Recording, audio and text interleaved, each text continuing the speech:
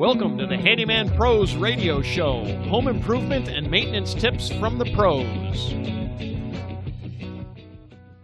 Welcome to the Handyman Pros Radio Show Action Edition, where we feature an actionable tip that you can use today. And I'm here with my old buddy, Larry. Larry, let's hear what you got, because I think you got a good one here for us. Yeah, so John, this week so we're trying to give you actionable tips, folks, that you can go out and use today.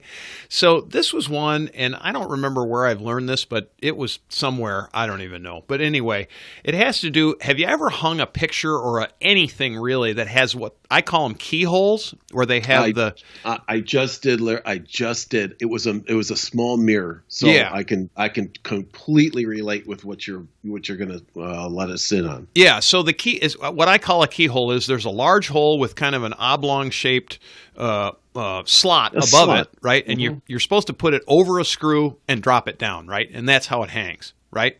So when you're hanging something, right, John, you've done this, so you just did it. So when you're hanging something and there's two of those things, right? How in the world do you get them perfectly centered? Yeah, that is a great little tip, conundrum, and questionable. Right? And a good question is how to get it perfectly centered. Because you know what, when I did it, and I can't believe it, I just did it a week ago, and I was off just a little bit. Now, I can bend the screw, or tap the screw over just a little bit, it was just off a little bit, but it was enough to be, I'm like, annoying, right? I missed it. Yeah. I missed it just a little bit because it's some of it's pretty tight there. So let us in on how to do it, because I missed it. Yeah. So here's what you do. So I just did one. I hung a mirror, and actually it was pretty wide. The two keyholes were about 18 inches apart. So pretty good distance if you think about it, right? So they were 18 inches apart. So Larry, in his eminent wisdom, had read this someplace, I don't know where, and again, I would give credit if I knew where I got it from, but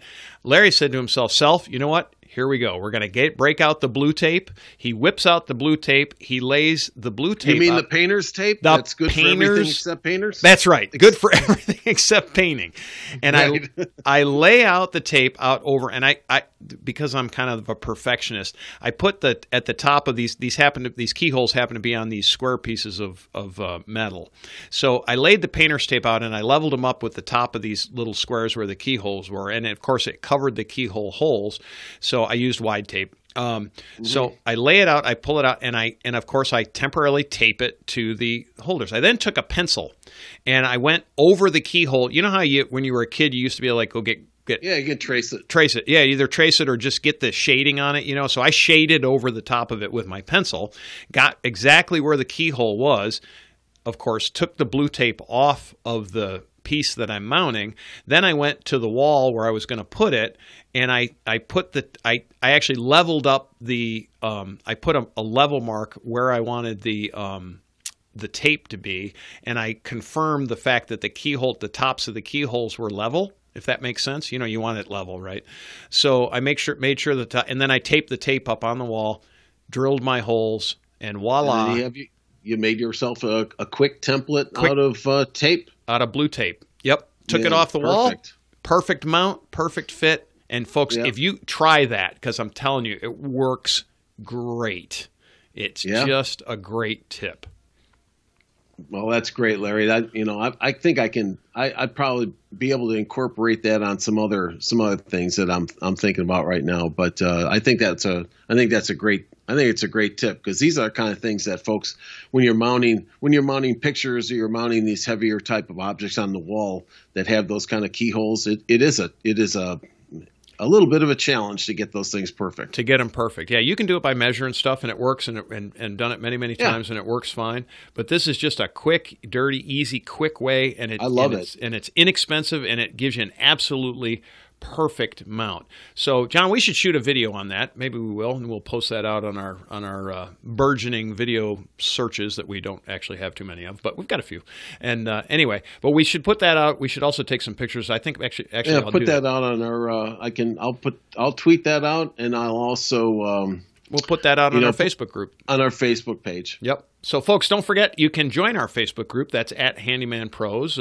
Send us conversations, get involved, post your projects. We'd like to see them because we'd like to see what y'all are doing out there as well. You, too, if you have any questions, please send us an email, questions@handymanprosradioshow.com. You can go to our homepage and leave a voice message. Again, that's handymanprosradioshow.com. Or you can follow us on Twitter at Handyman Radio. Ladies and gentlemen, if you've enjoyed this podcast and have derived some value from it, here's 4 things you can do. 1, tell your friends about this podcast. 2, hit subscribe on your podcast player. While you're there, leave us a review.